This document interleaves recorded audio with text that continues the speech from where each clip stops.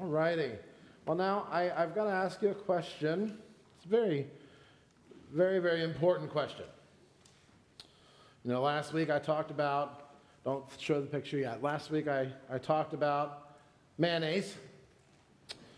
And I said that, I made the comment that in order to take the purity of God, which is like water, and mix it with the sinfulness of man like oil, if you were to mix those two together without an emulsifier, it just wouldn't work. It's water and oil. That doesn't come together. It kind of comes together a little bit and then usually fizzles out. It needs another ingredient. It needs something else, a bridge, to help them come together, back together in harmony again. And of course, you know, with water and oil and making mayonnaise, that's eggs. So you put some eggs in there, you do what you need to do, you shake that up, and you get mayonnaise. It's great. It's wonderful. It preached about harmony with man and God. Well, now today, I would like to know this very, very deep theological question. Who here likes Hellmann's? Raise your hand. Go ahead. Put the picture up. Who here likes Hellmann's? Really high. Okay, good. All you saints. Wonderful. And then how many of you are Dukes people? Hands in the air. Any Dukes? Southern. Are you from the South at all? Do you hail from there? No? Okay, already. Usually that's a Southern thing. There's only 2 Dukes people. How many people are straight up heathens and do not like mayonnaise at all? Raise your hand. Here, we will pray for you. Of course, Bill Gross does not like mayonnaise. All righty. And then, now even worse, how many of you are Miracle Whip people? Any Miracle Whip? There is far too many hands in the air for Miracle Whip. Y'all, that is not mayonnaise. I don't know what it is. Stop putting it on your bread. Anyways, no. I love Hellmann's mayonnaise. Hellmann's mayonnaise. Why do I love Hellmann's mayonnaise? It's historical. Look at that since 1913. It has been tried and true. It says the word real on it. What more could you ask for? Real mayonnaise. Duke says real, but it's real, real tiny. And it's made with whole eggs, with the yolk. Praise be to God. I know Hellmann's to be true. I know Hellmann's is going to taste great. I love Hellmann's. I've tried Duke's. I can get by with Duke's, but it is not Hellmann's. And take a look. Duke's has only been great since 1917. They are copycats, aren't they, of the original. There's something about knowing and having that historical relationship, the authentic mayonnaise, that makes me go to Hellmann's every time. So why am I talking about mayo when we're here at church?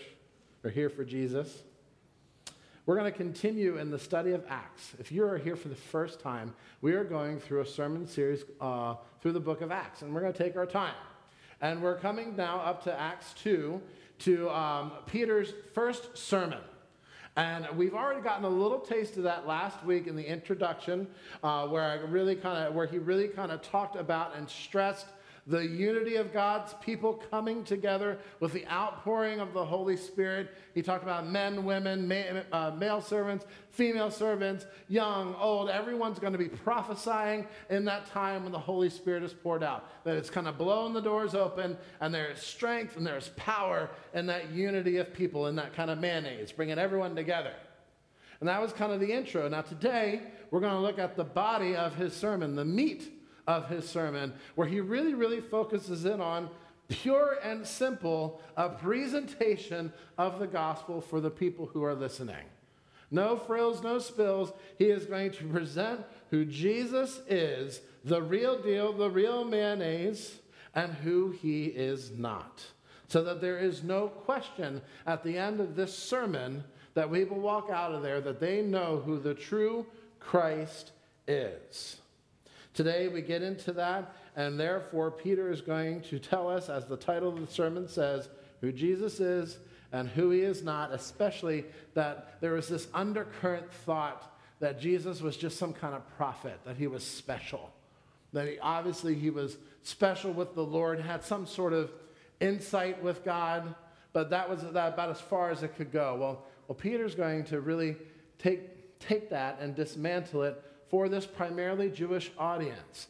And you know what the real fun thing is that I noticed with this passage? Here now for the first time, Peter, who had a bum rap in the Gospels, who very much said to Jesus, when Jesus asked, "Who do people say I am?" And he said, "You are the Christ." Now here, with the Holy Spirit moving through him, we get to see him preach on that.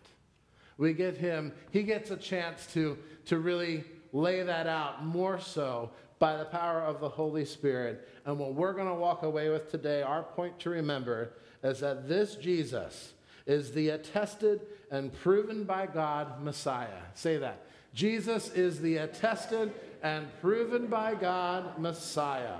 You all ready? Let's get into it. I'm excited. So if you open up your Bibles to Acts 2, 23 through 24, there are pew Bibles in the back of the pews if you want to open them up. If you have your Acts journal, you can open them up to the first couple of pages where we're at. Acts 2, 23 through 24. Let's open it up and let's get into the meat of Peter's sermon, of him pointing to Jesus and saying, this is the attested and proven by God Messiah. What does Peter say in this part of his sermon? Again, we've just got through the introduction about how the whole church be unified by the Holy Spirit. Now he says this, and he turns onto the crowd. And he says, verse 22, "Men of Israel, hear these words. Jesus of Nazareth." Now it's important that he says Jesus of Nazareth. Because if you remember from the Gospels, there were people who had an attitude that nothing good could come from Nazareth. And so here Peter really makes it, let's say who Jesus really is. Jesus of Nazareth. This Jesus of Nazareth, a man attested to you by God with mighty works and wonders and signs that God did through him in your midst. As you yourselves know, this Jesus, delivered up and according to the definite plan and foreknowledge of God, you crucified and killed by the hands of lawless men. God raised him up, loosing the pangs of death, because it was not possible for him to be held by it. So let's talk about this first little chunk here. And right out of the gate, he says what is part of our main point. This Jesus has been attested to you and proven by God. And what does that mean? That word attested is only mentioned 4 times in the New Testament. It's a Greek word that's only mentioned 4 times in the New Testament. And what it means to prove, to bear witness of, to point to, and say this is the real deal. And so what Peter says is that this Jesus of Nazareth has been attested to you by God. Not by anything that Jesus did, but by what God was doing through Christ. And so it ends up making this reciprocal thing that now Jesus is here and God's doing stuff through Jesus so that he's proven to you as the Messiah, but at the same time, by you witnessing it, you're getting to see who God is. Isn't that everything that Jesus taught? If you see me, you see the Father. If you see the Father, you see me. So how does God prove that this sent one is not some mere prophet, but the actual true Messiah? Well, Peter says, through the proven many signs and wonders God did through him. I chuckled at that. Because Peter doesn't take the time in his sermon. He's preaching probably a 10, 15-minute sermon. I mean, he was new at it. He just needed some time. He'd grow to a longer exposition. But he didn't take the time to enumerate all those signs and all those wonders. He just said there were many of them. And it's really just a kick in the pants to the audience that is there. I don't have time to enumerate them. There were so many examples of God working through him, signs and wonders, that you should not have any question of who this Jesus is. The water to wine, you remember that? That was great. That's a miracle and sign. All the healings, all the people who are coming to repentance, miracles and signs. The time that God said from the heavens, this is my son, whom you should listen to, miracle and signs. He doesn't mention all of them. He just said there are many of them that God worked through Christ to say, this is the Messiah. The last 3 years, these people should have seen all the crazy, wild, joyous, miraculous stuff, or at least this audience should have heard about it and all that God did through Christ and know the true God. So he opens with that the Lord, in order for him to attest and prove that this Messiah is the real deal, he works signs and wonders. And then if that doesn't work, then he attested and he proven that Jesus is the Messiah through the actual crucifixion. So Peter brings in now the crucifixion.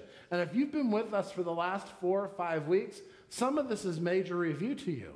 Because we had a two-part sermon series really there about the importance of the cross. Well, here Peter brings it up. And he says, okay, if you didn't know about the many signs and wonders that God was doing through Christ, let's look at the crucifixion that just happened 2.5 months ago. And look at the crucifixion. Now look at how Peter describes it. He says that, well, he points it out to them that they crucified the Lord. But then he adds he adds like a condition to it. He says that this Jesus delivered up according to the, verse 23, definite plan and foreknowledge of God. Okay, so he convicts the crowd and says, this Jesus whom you crucified. And some of this crowd, this is the crowd that's been pilgrimaging in for Passover and Pentecost. They weren't around. They weren't possibly in the crowds with the Pharisees that finally had the trial and put Jesus on the cross. And so what Peter's kind of just saying as a blanket to everybody, your sins, the sinfulness, the nature of everyone in this room is the reason why Jesus got crucified. But it wasn't because of anything you did that the cross happens. The cross and crucifixion, Jesus being delivered up to be killed, was done by the definite plan and foreknowledge of God. That means that this was always in the cards. Judas betraying Jesus was always in the cards. God coming as a man flesh, Jesus, the Son of God, coming to this world to die for our sins was always in the cards. You can go back to the book of Genesis and see that this is how God is going to work and how he works in bringing about redemption for his creation. Because it's a head scratcher. Why would God send his son just to die? Better question. Why would God subject himself to humble himself to be Jesus, the flesh man, son of God? I got mixed up. Why would God come in the flesh as Jesus just to take on the cross? Why would he do that? And if you look at Genesis, you would see that just before he kicks them out, he kills an animal and gives them the skins of that animal to provide warmth and protection from the elements. It's a provision for them. Right from the very beginning of Scripture, God is saying to humanity, now that sin has been brought in, and now death is now a part of the equation, I'm going to use death in order to bring about life. I am willing to kill a part of my creation, this animal, in order to bring about life and restoration for you. And of course, we know that as this plays out, then with the sacrifice of the sheep and the atonement sacrifices, that eventually this is going to be him as Jesus. Jesus, the Son of God, the Word made flesh, is going to be killed so that we could have life.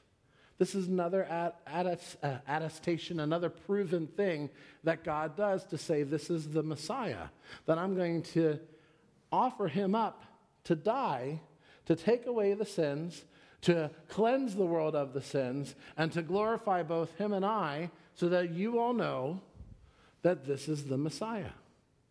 So Peter's already opened up we're 5 minutes into his sermon, and he said that this is the Messiah whom God has proven to you through the many signs and wonders that he did while Jesus was here doing ministry. This is the Messiah whom God has sent to you and has proven to you by his crucifixion that God would be that willing to make sure all of us could be saved, that he would willingly take on the cross, and that the cross was always in the cards as part of this redemption process. And then if that doesn't work, he then brings in the resurrection and the defeat of death. that this Jesus whom God raised up, that the pangs of death, loosened from the pangs of death, that death could not hold this Messiah, and that God, by his power, raises him up. Remember, we are 2.5 months away from that point in time. This is all very, very fresh to them. And so in his sermon to them, he's like, you should have no doubt who this Jesus is.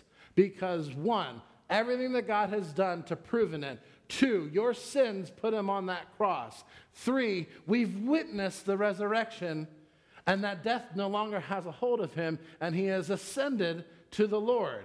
And now we're feeling the effects of the Holy Spirit being poured out among us, and each one of you in this room is hearing the good news of the Lord because of that action. Therefore, you should have no doubt.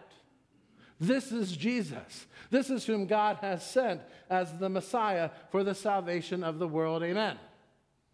Y'all tracking? And so I love that sermon. It's just, that's simple. That's it. There's no illustrations. There was no funny quip about mayonnaise. This was just this is Jesus. This is God's Son, whom he is actively working in to prove and attest to you all that this is the true Messiah. And so you would think, great, take up an offering. But Peter goes a little bit more. He goes one step further. Because it's not just about who Jesus is. He wants to make sure that this audience, this primarily Jewish audience, realize who Jesus isn't. Because it was a common thought that Jesus, especially amongst Jews, that Jesus was probably a prophet. And what Jewish history, what they know to be true, their mayonnaise, their Hellmann's, what they know to be true is that prophets were great. They said challenging things. They were obviously together with the Lord in some way. And then eventually they died. And that's exactly what they think has happened with this Christ. And so Peter decides, well, let me speak into that a little bit. And as he goes on, we're going to look now at Acts 25. And he brings in one of their major prophets.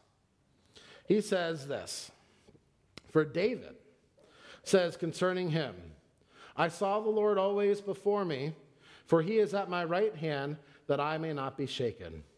Therefore my heart was glad, and my tongue rejoiced. My flesh also will dwell in hope, for you will not abandon my soul to Hades, or let your Holy One see corruption. You have made known to me the paths of life, and will make me full of gladness in your presence. As he opens this up and brings in the prophet David, he cites one of David's psalms that David is writing about God. And out of the gate, what does David say about the Lord? I saw the Lord always before me. He's at my right hand, and I will not be shaken. My flesh will dwell in hope. You will not abandon my soul, or let your Holy One, not David, but your Holy One, see corruption. David comes out of the gate and says that he is talking about this promised Messiah that is to come. Why would David know that a promised Messiah is on the way? Anyone know David theology? Raise your hand if you know. Anybody? Go ahead, don't be shy. Way back when David was anointed to be king, and he goes through his growth as a king and creates a kingdom, and he's getting ready to pass on, God sends to him Nathan. And Nathan goes and delivers David a message. And it comes out of 2 Samuel. You don't need to jump there. I can just read it to you. It comes out of 2 Samuel. And this changes the game forever for the Davidic line and for what's about to happen. Nathan says to David, when your days are fulfilled and you lie down with your fathers. So here's the first clue that David is not the Messiah. That David will lay down with his fathers. There will come a time when David will pass away. And when that time happens, I will raise up your offspring after you, who shall come from your body, and I will establish his kingdom. I will establish his kingdom. He shall build a house for my name, and I will establish the throne of his kingdom, get this, forever. I will be to him a father, and he shall be to me a son. When he commits iniquity, I will discipline him with the rod of men, with the stripes of those sons of men. But my steadfast love will not depart from him, as I took it from Saul, whom I put away before you. And your house and your kingdom shall be made sure forever before me. Your throne shall be established forever in accordance with all those words and in accordance with all this vision. Nathan spoke to David. How is David able to speak eloquently about a time where a holy one is going to come from the Lord? It's because he was given a prophecy himself that from his line a shoot will rise up, and that is where the Messiah will come. He has been given a vision of the eternal kingdom, the kingdom that will last forever, and he knows it's not him.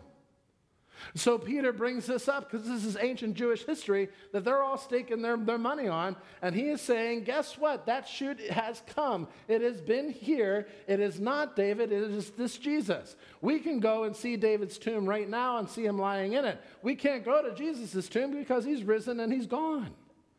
He's gone on to heaven, to glory, to establish his kingdom there in heaven and here on earth through us.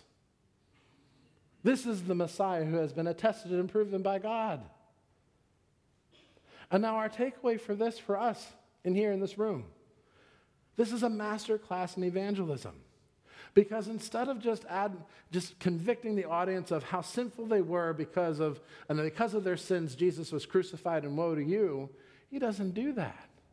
He mentions it. He says, yeah, know that you need a Savior because of your sins. Your sins caused that crucifixion. But then he takes their story and weaves in the gospel so that the gospel can make sense of their life now and that they can look to the future for who Christ is versus having their life try to explain the gospel. And so for us, as we leave this place to take the gospel wherever we go, that's one of the actions that I would implore us to do, to listen to the stories of the people and weave in the gospel so that they can make the connections where Jesus has been at their right hand all along. And through the Holy Spirit stirring in their hearts, they will bow and proclaim him as their Lord and Savior. That is all the Lord is asking us to do, to bear witness to the attested and proven Messiah by God. Will you do that? It's just listening and telling stories. Let's pray. Dear Jesus, I thank you for your many blessings. I thank you for everything that you do for us and to give us the empowerment through the Holy Spirit to share your word. May we do that with great confidence and boldness so that people will know who you are. In Jesus' name, amen.